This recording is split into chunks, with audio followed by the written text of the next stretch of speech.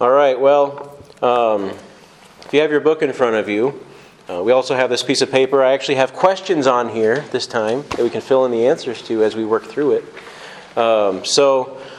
In this introduction, I just like the way he juxtaposes two different sides of evangelism. And we're going to look into that in a second here. But just to begin, I just made a little note in my book here that conversion is a beautiful thing. It's not something that's just you say some words, you agree with some principles, and you go on your way. Conversion is a beautiful thing. And it's a moment when somebody discovers that, the Bible talks about how it's foolishness to those who are unbelieving. But conversion is a moment when somebody who used to think this was worthless, now they see the value of it. Now they see it as something that's true, something that's transforming, and something that's actually worth following and believing. And it's priceless now rather than worthless. And that's something that happens at conversion. And our part in the process is not to be the one who makes this gospel valuable, but to show them how it is valuable. How God made it valuable, and why is it that this is priceless? We often, I think that when we talk to people about the gospel, we are really good about the information, okay?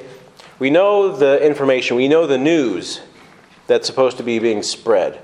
We know the details of the life of Christ, and we know some different verses in Romans that deal with our sad state of misery and sin and God's solution and righteousness. And we know the news, but we fail to make it good news, something that is delightful, something that is beautiful and good, and something to be desired.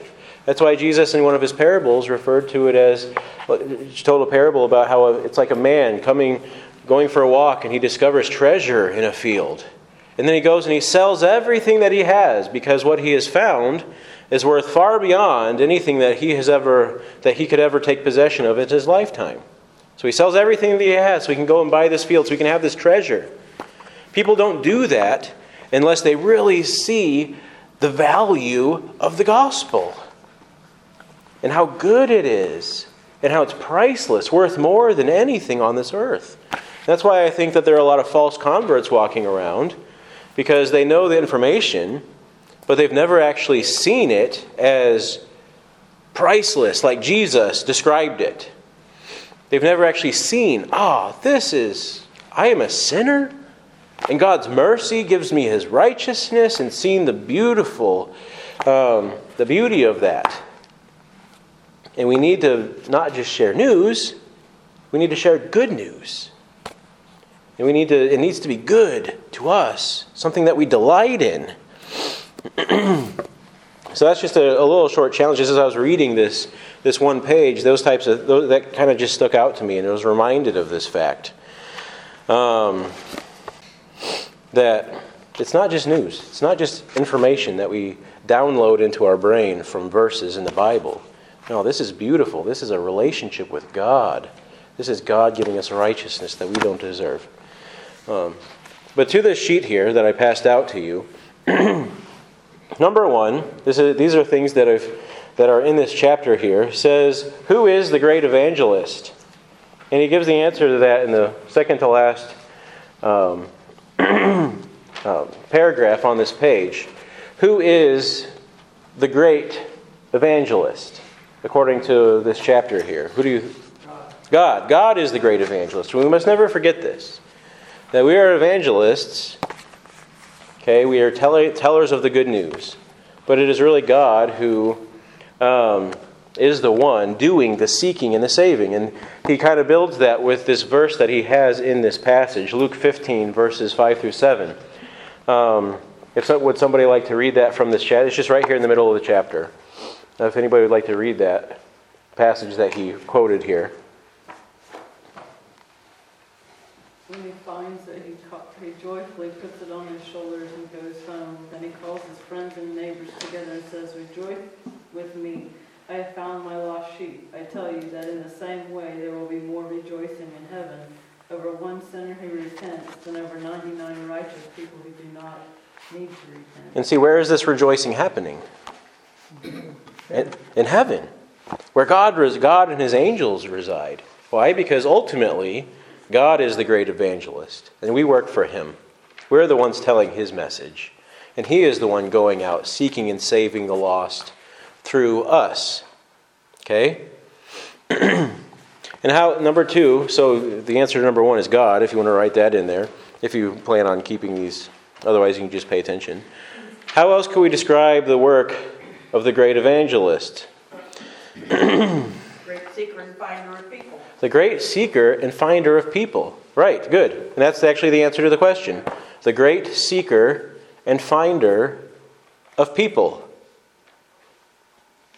And that's really when Jesus called Peter, He said, put down your fishing nets. I'm going to make you fishers of who? Men. I'm going to make you a fisher of men. I'm going to bring you in to this glorious opportunity to do what God is doing, to be a seeker and a finder of people. Again, remembering that first and foremost, this is the work of God, not the work of man. Because in Luke 15, God is the one being described as going and finding the lost sheep. When He's found it, He rejoices. And we are called to enter into this glorious opportunity with Him, to go and seek and find lost people and rejoice when they're found. Excuse me. Number three, what two conflicting descriptions does Tice use about evangelism in this introduction? So these are two qualities of it that describe the nature of evangelism. What do you think? I mean, maybe you could have thought more about how to word that question. It's both nerve-wracking and joyful. Yeah, exactly. It's nerve-wracking and joyful. Or you could say it's hard and it's joyful.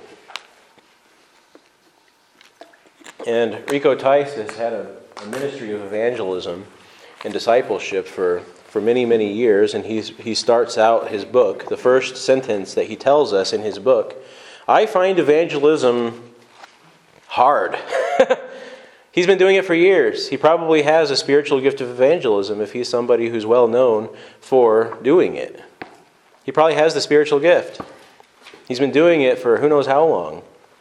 And the first thing he has to say about it is, I find evangelism hard. Isn't that kind of relieving? Because it is hard. It's not supposed to be something that we enter into and it's just like smooth as butter, everything's easy, I'm always successful, and I'm always just bounding with excitement and happy, and because it's hard. It's hard to do. It's hard to get in front of people and open up a conversation about something they probably don't want to hear about, at least at first. It's hard to go up to your family member who knows you, perhaps they grew up with you or whatnot, and perhaps you don't have the best reputation with your family member, and then you start talking about the gospel. What are you talking to me about? You hypocrite. I know you. I grew up with you. You're not perfect. Why are you telling me about this? Well, first response is, I know. That's why I needed this, because I'm not perfect. The Bible doesn't say I'm perfect because I believe this. The Bible says we're all sinners. But we can all be saved by grace. You know, when somebody accuses you, who are you to tell me this? It's not that you start defending yourself. It's, I'm nobody. I need this just as much as anybody else. And I got this, and that's why I'm excited about this. Because I'm somebody who is not perfect, somebody who's a sinner, looking at condemnation as my ultimate end, and God swooped into my scene and saved me. So that's why I want to tell you about it. That's why it's beautiful. That's why it's exciting. Because I'm no longer headed towards damnation. And I don't want you to be either. This is the foundations of why this should be so valuable to people. Because this is salvation. This is how to be saved from condemnation and brought into a relationship with Jesus Christ. We start with the fact that we're excited that we have it ourselves. We're not so full of ourselves to think that other people need this. No, we start with the humility of, I need this. I needed this, and I still need this in my life. Because I'm still not perfect, and I still need God's gospel running through my veins. So, don't find it easy. It's nerve-wracking, but it's also joyful. And where does this joy come from? Why don't you tell me? Why don't you tell me what exactly about sharing the gospel with people is joyful?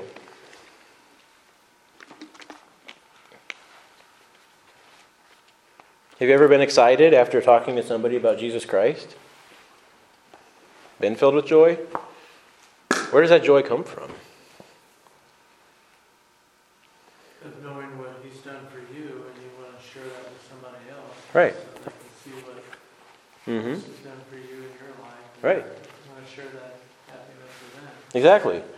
You want to share what you have already. You've experienced this. You know this. It's yours. And it's something that's beautiful and valuable. If somebody has a need and you know how to provide for that need, well, it's exciting to be able to come into their life and help them and build them up and bring them up. You know, the old illustration, if you're a doctor and you find the cure for cancer, isn't it exciting news that you have the cure for cancer? That you get to go and you get to help everybody who has cancer and see them brought back to life? That's exciting. But here we have the cure for our sin problem that we're born with, that Adam started many centuries ago. We have the solution. It's right here in the Bible.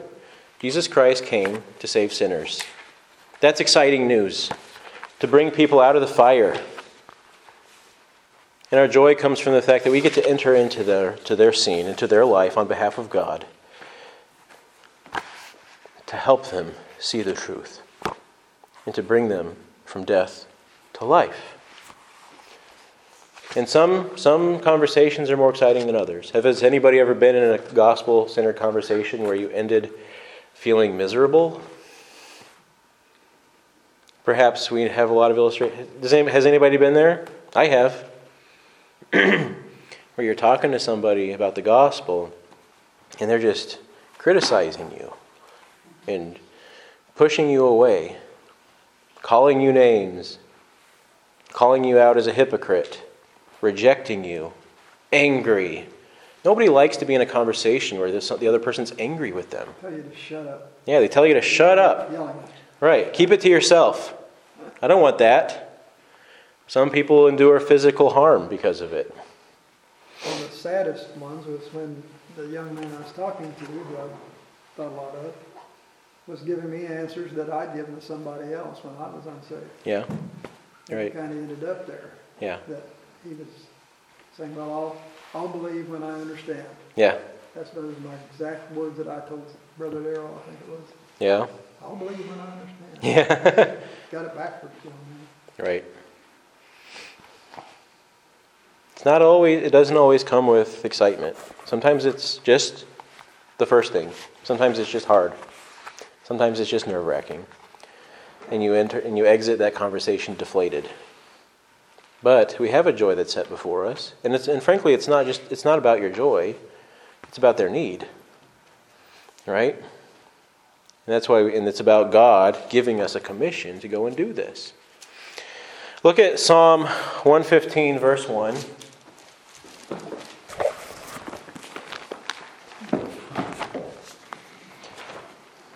Psalm 115, verse 1, and we're going to read this in conjunction with Philippians 2, 10 to 13.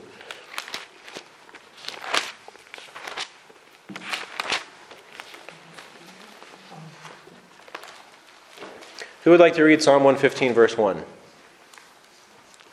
Not unto us, O Lord, not unto us, but unto thy name give glory, for thy mercy and for thy truth's sake. Yeah. And this is a good verse to memorize. That's on our stone out there. Oh, yeah, yep, that's right. I knew it. I knew this. That's somewhere around here. I know I'd seen that. Yep. And this is a verse worth memorizing if you don't have it memorized already. Because this is something that if you want to pray something up to God, pray this up to God. Not unto us, O Lord, not unto us, But to your name give glory, because of your mercy, and because of your truth. And we see here, he's throughout the rest of the chapter, he's beseeching the Lord to act on his behalf. And not for our own sake, not for our own glory. Don't lift me up for my glory. Don't succeed for my glory. But to your name give glory, because you're the one who's merciful, because you're the one full of truth. And in our salvation, and as we're presenting the gospel of salvation, it's God who's the God of mercy. It's God who's the God of the truth that we're talking about. So who's supposed to be receiving the glory for this? Not the great evangelist that I would consider myself for having a great conversation with somebody, being able to confound the wise. But no, this is God's mercy. This is God's truth. It's for God's glory that we're doing this. In Philippians 2:10 through 13,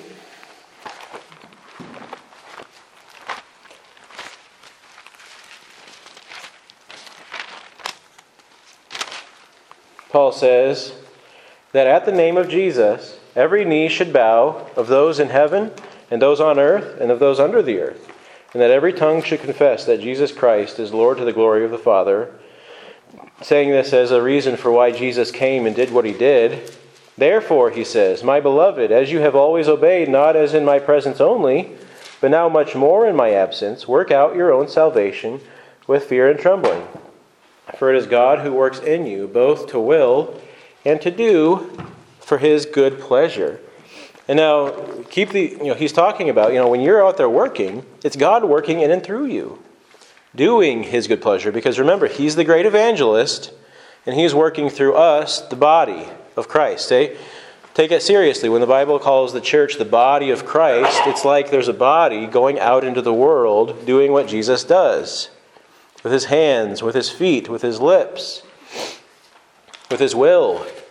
That's why we are the body of Christ. We are the person of Jesus Christ physically in front of people, giving them what God wants them to have. So, as we see this in Philippians 2:10 through 13, when he says, it's God's will that people would bow before Jesus Christ. And we are working out that will while we live on this earth. In fear and trembling, knowing this, that's God who's the one working in us, which gives us confidence and through us to do his good pleasure, the thing that pleases him. And then we come to the letter A under number 4. We see this word vicariously. This isn't really a word that we use on a regular basis. Vicariously can mean a number of different things in a number of different contexts. Okay, there's a scientific definition for it. There's social definitions for it. But vicarious, as far as what we need to understand, is an action done on behalf of somebody else. People used to have grand vicars, kind of like a representative, politically speaking. To do something vicariously is to do something on behalf of somebody else. And if you want to write somewhere else on the page, it can also mean to treat the actions or experiences of another person as one's own. For instance, in a psychology class, you might learn about parenting styles where parents live vicariously through their children. Where a parent might feel like a failure themselves, so they define themselves by the successes of their children. So then they feel like a success, kind of replacing the failure that they feel for themselves. That would be a parent living vicariously through their children, where they're not gauging themselves based off of their actions, they're gauging themselves based off of their children's actions.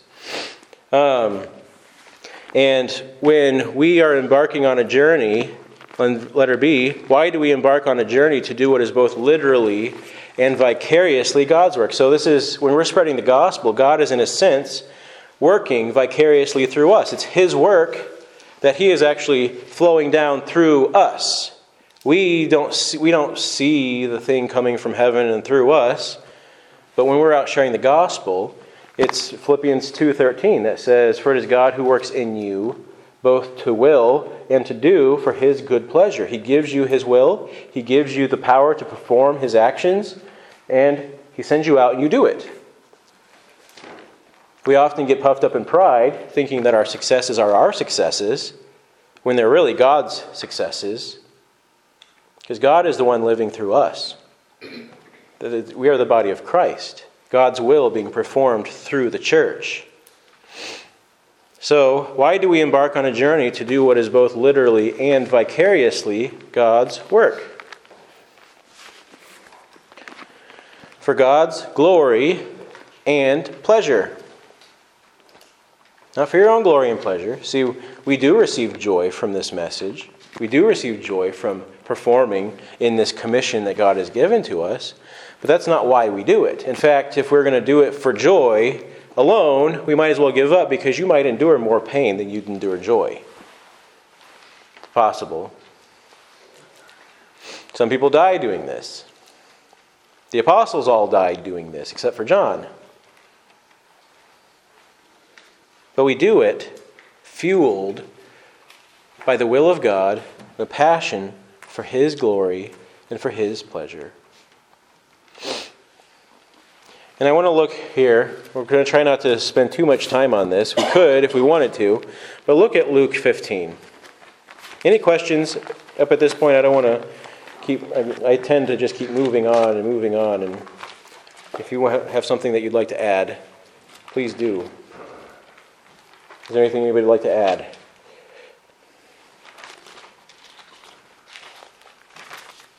Okay. Well, in Luke 15, 1 through 10, we have a scene that starts by saying in Luke 15:1, "Then all the tax collectors and the sinners drew near to him and to hear him. And the Pharisees and scribes complained, saying, 'This man receives sinners, and he eats with them.' And he spoke this parable to them, saying, 'What man of you, having 100 sheep, if he loses one of them, does not leave the 99 in the wilderness and go after the one who is lost until he finds it?'" Okay, so and then he goes on in this story talking about how God is, these parables showing us that God is passionately in pursuit of the lost. Okay? Passionately in pursuit of the lost people, the sinners, the depraved. Okay? And from verses 11 through 32, he tells the story of the prodigal son. In the first section, God is rejoicing over the sinners that return to him. God is rejoicing over finding people that are lost. And in this parable of the Good Samaritan, I'm not going to read the whole parable. Most of us are probably familiar with it. It's a story about a son who leaves home, takes his inheritance early so that he can go and live however he wants. Perhaps he felt like he was just restricted and he's bitter against his family and he wants to just be free from all these rules and regulations and living by house rules of his father. And he just wants to take his inheritance early and leave and go do whatever he wants.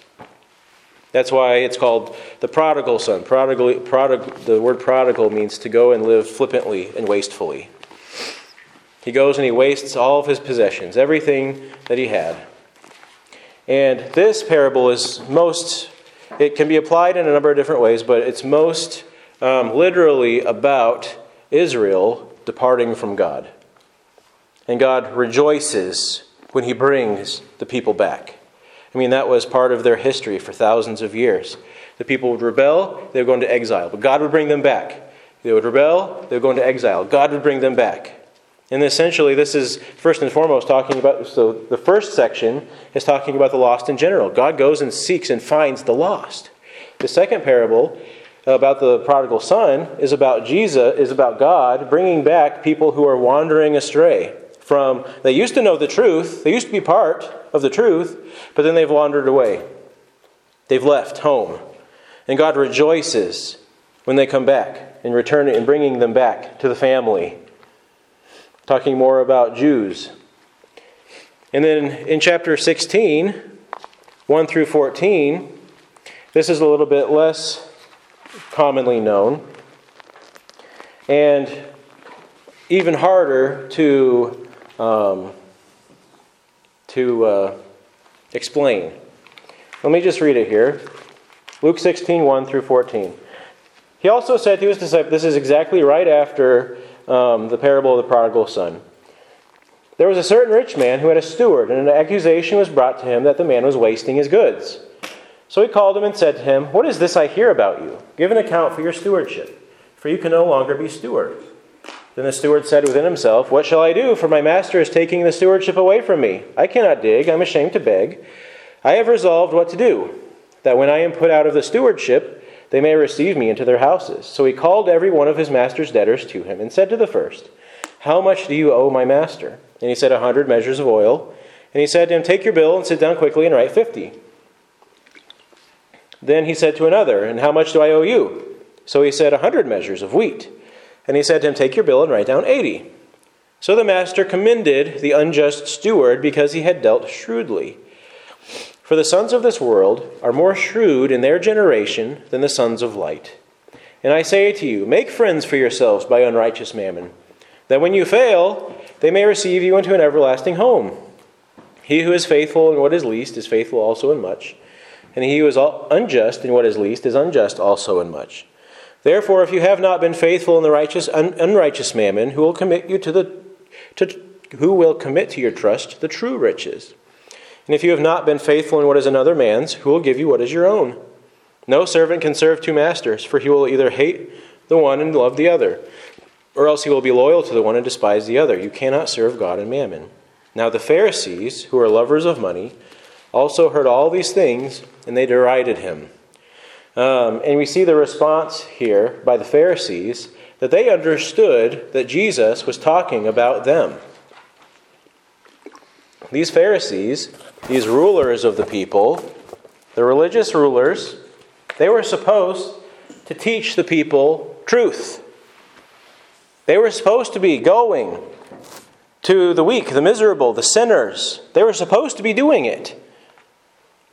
But yet, things have gone so awry that when Jesus does it, they deride him. Jesus went to the sinners, and they mock him. But this is a job that God gave the Pharisees, to go and to teach the people the word, the law, the truth. But yet they had gotten to such a point where they're not doing it.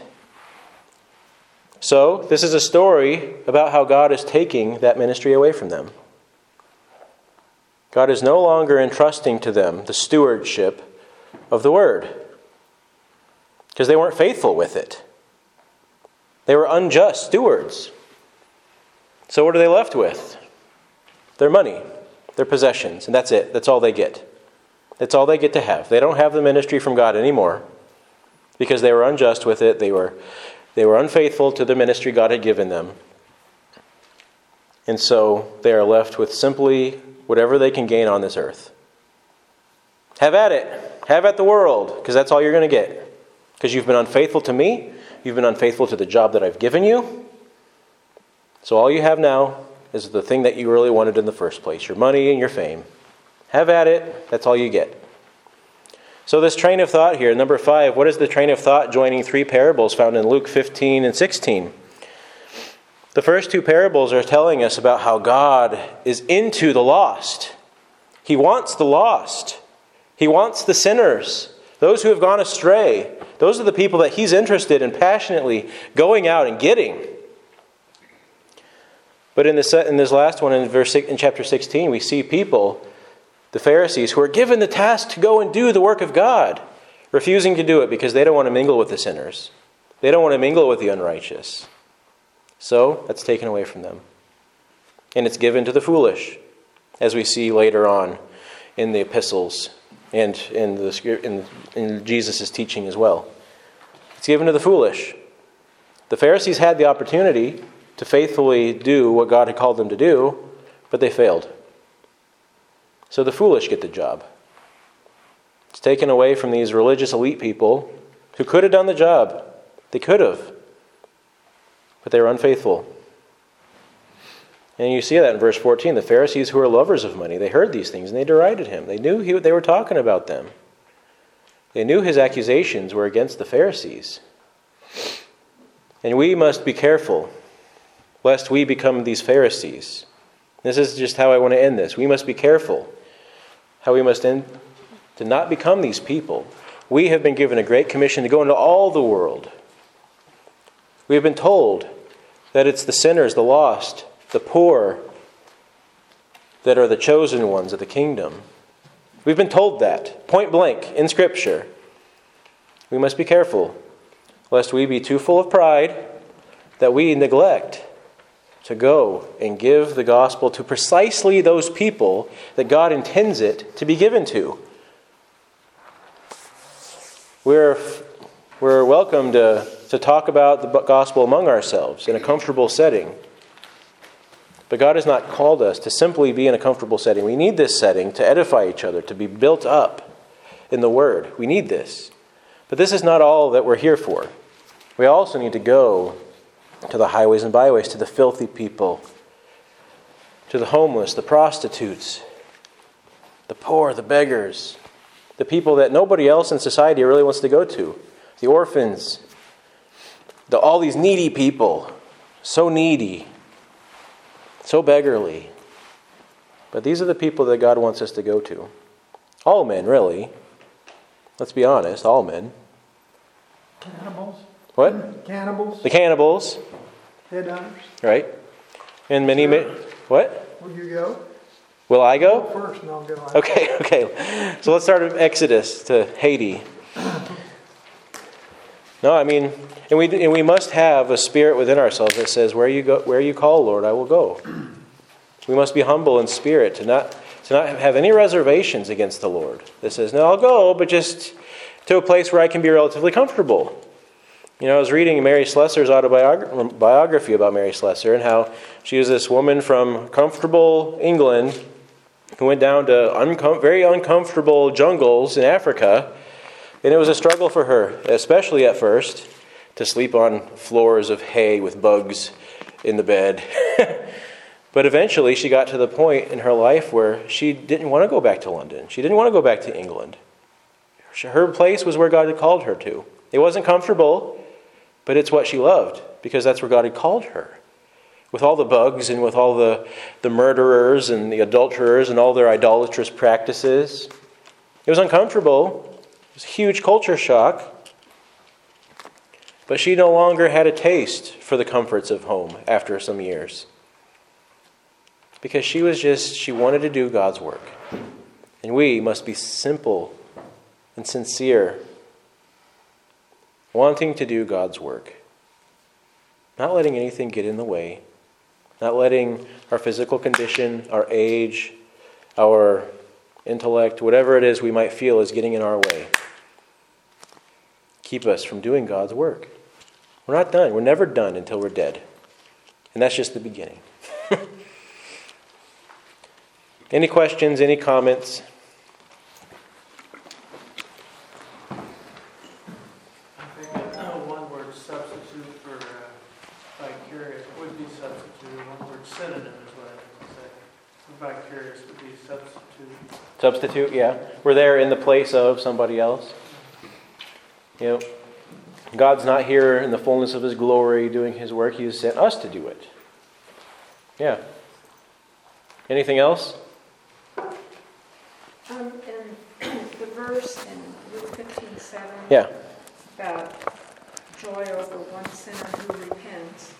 But this is the part that's always kind of thrown me. Mm-hmm. Then over 99 righteous people who don't need repentance. Who doesn't need to repent? Well, Yeah. That I'm just... Yeah. And it's a good question, and there have been multiple opinions about what that means. The two sides of it are people who are already saved, people who are already part of God's family. God has rejoiced over them when they came into the family. And now He's rejoicing over this new person who's coming to the family. And then the other side of it is, the other thing that I've read is that people think this means people who think they're righteous. People who think they're self-righteous. They think they don't need to repent of anything. Like the Pharisees. That God doesn't rejoice over them, people who are self-righteous. He rejoices over that person who will accept the fact that they're lost and be brought back home. Because people who don't accept that they're lost will never come back home. Right? I guess if it just said people who don't repent, but maybe a little bit don't need easier. Repentance, that's the part that's always kind of thrown me. Yeah. And his point here is to show God's passion for the lost, the passion for the sinners, God's passion for the people that the Pharisees were not passionate about. The Pharisees, they were good. You know, they're good with their Jewish culture and their Jewish traditions. It's all good. But they refuse to go to the people that would make them feel not all good. You know. So you can interpret that either way, but I think we need, however we want to interpret this, we need to keep the big picture in mind that Jesus is talking about. God is passionate about the lost people. He wants to go and get them. He wants to go and get them and bring them back. Bring them into the family. That's the big idea that Jesus is trying to portray. And if you would translate that one way or the other, I wouldn't judge you for either one. But it would include both of them. Yeah. Because he still rejoices over the other one, no Right. matter which group you're comparing it to. Right. Yeah. And we will all rejoice together. Right. And there will be a day, the Bible says, where we who planted the seed and we who reap the harvest will also rejoice together over that person's conversion. So there's going to be lots of rejoicing over this commission. God and the angels and you and I will be all rejoicing together up in heaven. There's going to be lots of rejoicing over who? All these lost people that have come to God. We're receiving the redemption in Christ Jesus. Anything else?